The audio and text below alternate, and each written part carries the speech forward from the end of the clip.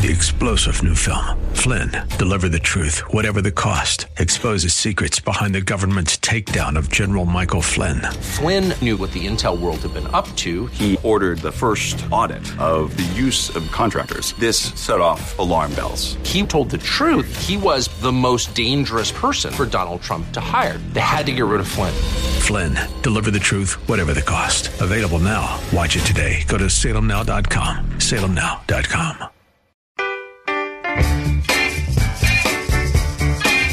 Say the word and you'll be free. Say the word and be like me. Say the word and bring it on. Earnestly seek to commend yourself to God as an approved worker who has nothing to be ashamed of, handling the word of truth with precision. We're glad you're joining us for today's program, A Word from the Word, with your host, Pastor Tom, who will unpack for us the richness and beauty of the Bible's original languages as they bear on key words and concepts from both Testaments. Our hope is that your walk with God will be strengthened and deepened, and both your understanding and application of God's Word will be enriched, and you'll be drawn to love it more and more each day. And now, here's Pastor Tom. Hello, friends. Thanks for joining me on A Word from the Word. 2 sessions ago, I began this post-resurrection rewind series with some provocative questions. The annual celebration is now past, but is the living now over? And has this once-a-year celebration now propelled us to live out the resurrected life? I even propose that to live out this resurrection life, we must have a consciousness that the road to the resurrection of our Redeemer is paved with divine paradoxes, and we must both understand these paradoxes and be willing to embrace them. And friends, this only comes through personal surrender, that being surrendering our soul-driven life, our baser self that operates purely in the natural realm, the realm of the senses, the realm of feelings and emotions. The New Testament term is suke life. In contrast to this human-driven life, the New Testament uses another term representing the spirit-driven life, the term Zoe life, and we'll expound on this shortly. So, friends, in part 1 we saw paradox number 1, greatness God's way. In part 2 we saw paradox number 2, reciprocity God's way. Today in part 3 we'll see paradox number 3, salvation God's way, with the subtitle, Lifestyles of the Rich and Famous. Here we'll lay bare the path to eternal life. If you missed any sessions, just access them at faithtalk1360.com. Well, I'd like to begin today's session with a conversation between the late G. Campbell Morgan, well-known evangelist and teacher, and a coal miner he once met with. The coal miner said, "I'd give anything to believe God would forgive my sins, but I just can't believe he'll forgive them if I merely ask him. It's just too cheap." Morgan graciously replied, "My dear friend, did you work today?" The miner answered, "Yes, I worked down in the mine today." Morgan then asked, "How were you lifted out of that pit? Did you have to pay?" Immediately the miner said, "Of course not. I just stepped into the cage and was lifted to the top." Morgan then asked, "Weren't you afraid to trust that cage? Wasn't it too cheap?"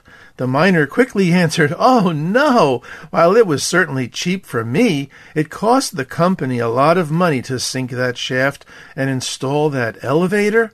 Well, after he heard himself say those words out loud, he was suddenly struck by the truth. It was as if a light bulb went off in his head. He realized the spiritual parallel. What had not cost him anything, salvation, was certainly not cheap for God. Before that aha moment, it never dawned on him that God paid a great price in sending his Son, Jesus, so he could lift fallen humanity out of the pit of sin. This miner finally got it. All anyone had to do was, by faith, step into the cage. Friends, some years back, U.S. News & World Report surveyed Americans on who they thought would most likely go to heaven. The results were interesting.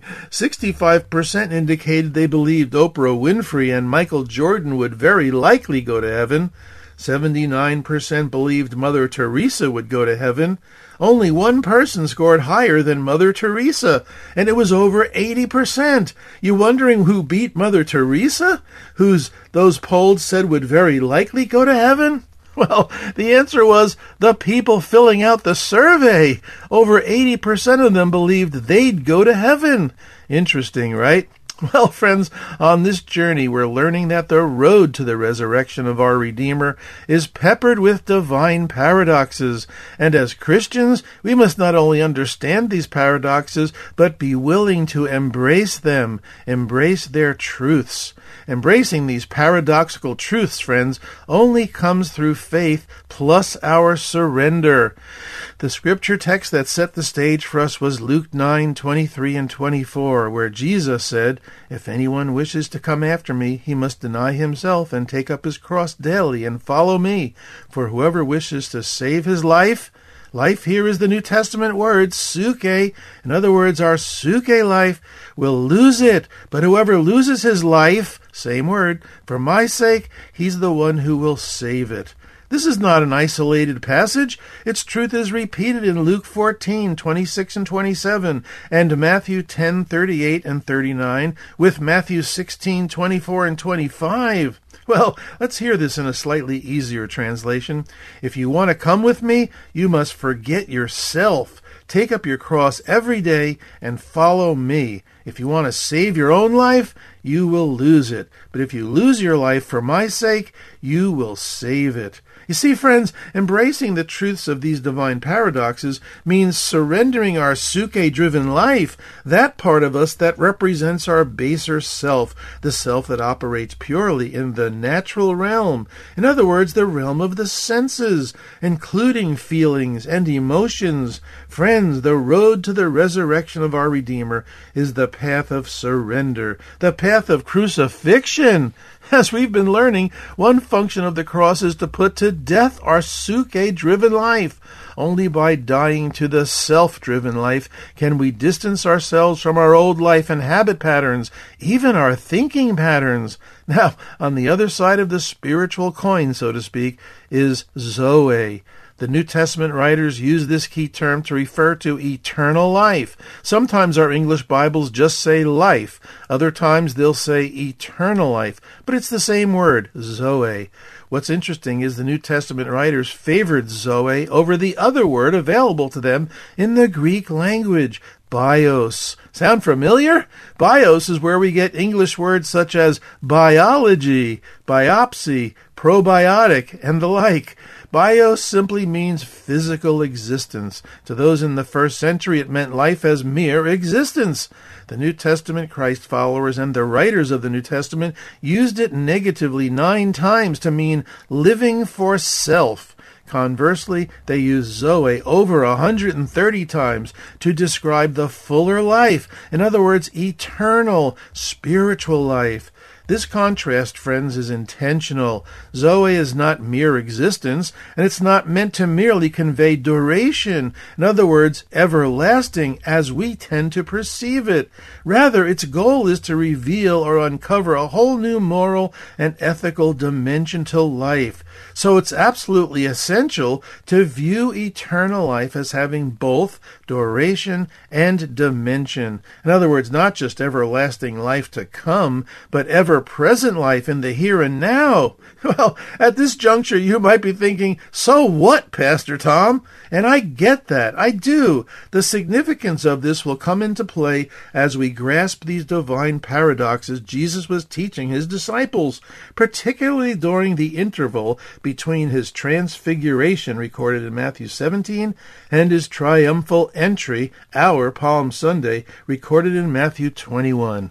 And I'm sure we're all familiar with what happened just 1 week after Jesus' entry into Jerusalem on a donkey. You know, that parade route where the excited populace waved palm branches and shouted, "Hosanna!" His followers were surprised and shocked that Jesus was arrested, tortured, and finally executed, crucified. You see, sandwiched between these two significant events is a string of Jesus' teachings that alert us to several key divine paradoxes. And these paradoxes are set against the backdrop of the phrase, the kingdom of heaven, sometimes referred to as the kingdom of God. So in today's session, friends, I'll lift out a very significant paradox found in Matthew 19:16 through 30, and why I'm calling it Salvation God's Way, with the subtitle Lifestyles of the Rich and Famous and the Path to Eternal Life. Because Matthew 19's paradox is where Jesus encounters a rich man, or more popularly known as the rich young ruler. And as we dissect this event, please keep in mind we're slicing a piece of Jesus' teaching ministry out of the last 2 weeks or so of his life. And this particular encounter is bringing us closer to that fateful moment that will set in motion the road to the resurrection of our Redeemer. And Jesus knew this. Yet, it's also quite clear that Jesus' followers, along with the multitudes of common people, were clueless. Some English Bibles have a heading over chapter 21 like the triumphal entry. Likely this is because it represents the prevailing mindset of the first century Jewish people. Remember now, they all anticipated Jesus would lead them to a triumph or victory over the oppressive regime of Rome. Well, friends, let's read Matthew 19:16 through 30. A man came up to Jesus and asked, "Teacher, what good thing must I do to get eternal life?" Jesus replied, "Why do you ask me about what is good? There is only one who is good. If you want to enter life," and here's our word, Zoe, "keep the commandments." He inquired, "Which ones?" Jesus replied, "You shall not murder, you shall not commit adultery, you shall not steal, you shall not give false testimony, honor your father and mother, and love your neighbor as yourself." Did you notice the one commandment Jesus intentionally left out? The young man responded, "All these I have kept. What do I still lack?" Jesus answered, "If you want to be perfect, in other words, complete, or meet the goal, go sell your possessions and give to the poor, and you will have treasure in heaven. Then come follow me." When the young man heard this, he went away sad, because he had great wealth. Then Jesus said to his disciples, "Truly I tell you, it is hard for someone who is rich to enter the kingdom of heaven.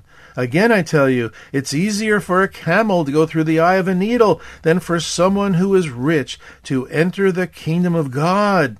Friends, let me just say here that the context of this statement is not a reference to those who own wealth, but to those for whom wealth owns. Jesus is not opposed to possessing wealth, only opposed to wealth possessing us. So Jesus left out one commandment, the commandment, "You shall not covet." This rich young man coveted his wealth and demonstrated it by walking away and rejecting salvation God's way. Text continues, when the disciples heard this, in other words, it's hard for a rich man to enter the kingdom of God, they were greatly astonished and asked Jesus, "Who then can be saved?" Jesus looked at them and said, "With man this is impossible, but with God all things are possible." Peter answered him, "We have left everything to follow you. What then will there be for us?" Jesus said to them, "Truly I tell you, at the renewal of all things, when the Son of Man sits on his glorious throne, you who have followed me will also sit on 12 thrones, judging the 12 tribes of Israel. And everyone who has left houses, or brothers, or sisters, or father or mother, or wife or children, or fields for my sake, will receive 100 times as much, and will inherit eternal life. But many who are first will be last, and many who are last will be first." Well, friends, before we can begin to understand this account and its underlying paradox, let's clarify a little more the use of the phrases the kingdom of heaven and the kingdom of God, okay? The phrase the kingdom of heaven is interchangeable with the kingdom of God, a phrase pregnant with meaning to first century Jews, a concept whose cultural, political, and religious significance we 21st century westernized Gentile believers need to grasp. king is not only used in the Bible for human rulers, but ultimately for God as the supreme and sovereign ruler of the world.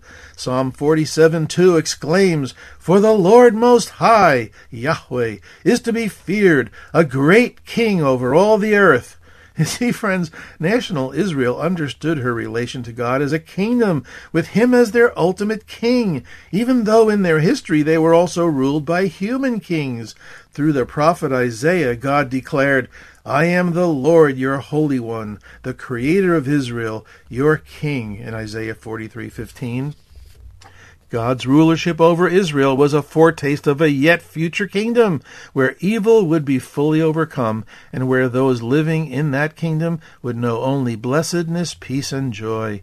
Inextricably linked to this expectation of a future kingdom of bliss was the coming of their Messiah. Their messianic expectancy included this hoped-for kingdom. In fact, Messiah's coming would signal and trigger the coming of this kingdom. John the Baptist wowed his audiences when he announced this expected and hoped-for kingdom was at hand in the person of Jesus. Matthew 3:2 records his first declaration, "Repent, for the kingdom of heaven is at hand." And Jesus authenticates John's declaration when he officially embarked on his own public ministry. Right after his wilderness temptation, we read in Matthew 4:17, "From that time Jesus began to preach and say, 'Repent, for the kingdom of heaven is at hand.'" And shortly after that, in the Nazareth synagogue, Jesus stood up and read from the prophet Isaiah. Remember that dramatic moment? Remember what Jesus read? It's Luke 4:16 through 21. But for our purpose today, the significant verse is verse 21. "Today this scripture has been fulfilled in your hearing." Well, let's pause here a moment, friends. If you tuned in late, you're listening to A Word from the Word with me, your host, Pastor Tom. I want you to know how valuable you are as listeners to A Word from the Word, which is listener-supported. Your financial partnership keeps this program on the air, which disciples many Christians without a church home, plus those of you who may have been wounded by the institutional church. Join forces with me and A Word from the Word by emailing me for support details at awordfromtheword@minister.com. We'll repeat this info at the end of the program. Well, friends, that Isaiah portion Jesus quotes in Luke 4 was that the one Spirit of the Lord rested on would preach the gospel to the poor, proclaim release to the captives, recover sight to the blind, free the downtrodden, and so forth, basically describing the ministry Jesus himself was fulfilling. And in so doing, Jesus was declaring that the kingdom has now arrived, and he, as its king, was now here. Interestingly, after Jesus' public ministry was up and running, he makes another declaration. If I cast out demons by the Spirit of God, then the kingdom of God has come upon you. Matthew 12:28. So in effect, Jesus declared that through his ministry, the kingdom of God has dawned. But Jesus' disciples failed to realize that the kingdom that arrived with him did not include triumphal victory over Rome's regime, which the Jews drooled for. This is evident by the crowd's response when Jesus entered Jerusalem in Matthew 21, and their cries of Hosanna, which meant save now. You see, both the disciples and the multitudes of common people failed to recognize that Jesus brought a kingdom that arrived secretly, like leaven, a kingdom that arrived inconspicuously, like a mustard seed, a kingdom that arrived with apparent smallness, like a small pearl, yet with great value. Friends, remember the first century Jewish people expected the kingdom of God to obliterate the present evil age and bring it to a swift end. But the mystery they missed was that the kingdom of God arrived mysteriously, and in so doing didn't fulfill their expectations. But the reality was that this kingdom of God invaded the present evil age. But instead of obliterating it, it overlapped it. We could even say it infiltrated it. The kingdom of God, inaugurated by Jesus' arrival and ministry, dawned in the form of a mystery that did not overwhelm the world overtly, but rather began working covertly. Honestly, it was hard for the Jews to see both kingdoms now existing side by side, and that their ideal kingdom, one that will bring the present evil age to an end, as foretold by the Old Testament prophets, would only be fully realized at the Messiah's second coming. Admittedly, I'm amazed the disciples ever got it. I always read Acts 1:6 with bated breath. Nanoseconds before Jesus ascends back to the Father, the disciples ask, "Lord, are you at this time going to restore the kingdom to Israel?" Really? Well, believe it or not, friends, all this infuses meaning into Jesus' encounter with the rich man. Ah, you thought I forgot about him, didn't you? But we need this backdrop to properly interpret several statements made during that conversation. Friends, there's more here than meets the eye. So let's take a second look at the story and see what riches await us. No pun intended. Matthew 19:16 introduces us to a man that came up to Jesus. How we know he's a rich young ruler is we get rich from Matthew, Mark, and Luke, young from Matthew only, and ruler from Luke only. He then asks Jesus this fateful question, "What must I do to inherit eternal life?" What's interesting about this expression, eternal life, is that it's used interchangeably with a few other expressions or words in this account. Eternal life appears in verses 16 and 29, like bookends. Heaven shows up in verse 21. Kingdom of heaven and kingdom of God appear together in verses 23 and 24. And why they're interchangeable. Saved appears in verse 25. And finally, renewal of all things, or regeneration, or age to come, appears in verse 28. When we combine the meanings of these words or expressions, we discover that layered underneath the story, these terms point us to a realm inhabited by saved people who've been delivered from the tyrannies or enslavements of this world, including its wealth or riches.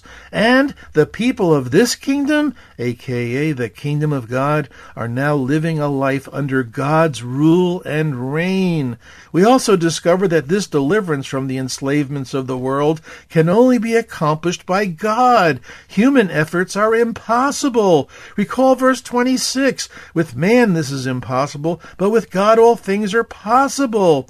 So, friends, it's this understanding that we must read into this seemingly innocent question posed by the rich young ruler. What good thing must I do to inherit eternal life? Which sets the stage in Matthew 19:16. And this account forces us to focus on the do part. In other words, what must I do to inherit eternal life? Here's our word Zoe again. Notice how Jesus directs the conversation. In verse 18, he intentionally quotes only commandments that deal with our relationship with each other. In other words, relating to our social and civic responsibilities. In verse 20, we learn this man had human achievement or effort in mind and thought he had a shoe-in, thought he aced the entrance exam to get into the kingdom of God. But he was stymied to discover the entrance exam included something he was not prepared for, and this uncovered his true heart motive. In verse 19, Jesus wraps up his list with, "Love your neighbor as yourself." And the ultimate opportunity to inherit eternal life was about to be offered. In verse 21, "Sell your possessions and give to the poor, and you will have treasures in heaven." The sad conclusion to this encounter is that the rich young ruler went away sad, verse 22, because he had great wealth. This word also implies having possessions or real estate. Friends, here's the crux of today's divine paradox. It was inconceivable to the Jewish mind of the day that wealth could hinder one from entering the kingdom of God, since wealth to them was a sign of God's favor. Wealth was actually perceived as a reward from God for being good. Perhaps this rich young ruler figured he was addressing an equal. Jesus is a good teacher, and I'm a good man. What's interesting, friends, is that in this conversation and intertwined in this paradox, Jesus is correcting mankind's faulty view of goodness and subtly declaring himself to be God possessing the same goodness that God possesses. And that wealth and that achievement can actually blind us to our need for Jesus, salvation God's way. So no matter how good we think we are, we can't eliminate or overcome the sin present in our nature. Only Jesus can. Only trusting in Jesus' finished work on the cross provides the shoe-in to the kingdom of God. Friends, now is the acceptable time. Now is the day of salvation God's way. Friends, are you sure you have salvation God's way? Come before God right now and humbly say this prayer. God, I realize Jesus died on the cross for my sins and was raised from the dead to give me new life. Forgive me of my sins. Jesus, I welcome you into my heart and life as Savior and Lord. Give me this eternal life and hope. In Jesus' name, amen. Amen. Well, friends, we're at the end of our program. Now and then it's healthy to take stock of our spiritual condition and be confident we're really in the faith. Paul's parting words to the Corinthians had this challenge: examine yourselves to see whether you are in the faith. 2 Corinthians 13:5. Well, I love coming alongside you who are without a church home, or you who may have been wounded by the institutional church. Podcasts are at faithtalk1360.com. Also on Spotify and Apple Podcasts. And thanks to my friends and partners in ChristianBody.net. A Word from the Word is broadcast to over 70 countries. Friends, I invite you to partner with our mission and invest in the ministry of A Word from the Word to help us become fully funded. Listeners like you keep A Word from the Word on the air. Well, thanks for listening today, friends, and remember, Jesus loves you. I'm Pastor Tom with A Word from the Word. Friends, if you would like to let Pastor Tom know what this program has meant to you, email him at awordfromtheword@minister.com. That's awordfromtheword@minister.com. Say the word.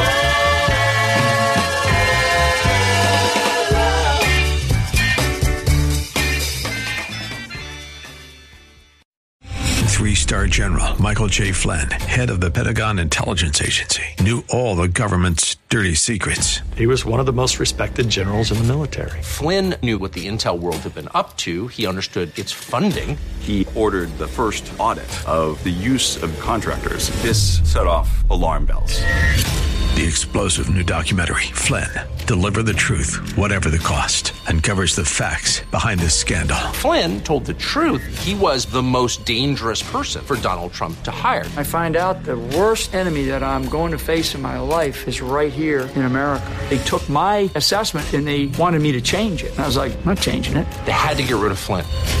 With in-depth interviews, archival footage, and never-before-seen personal records of the man behind the headlines. I just felt like I was drowning. Flynn, Deliver the Truth, Whatever the Cost. Available now. Watch it today. Go to salemnow.com. salemnow.com.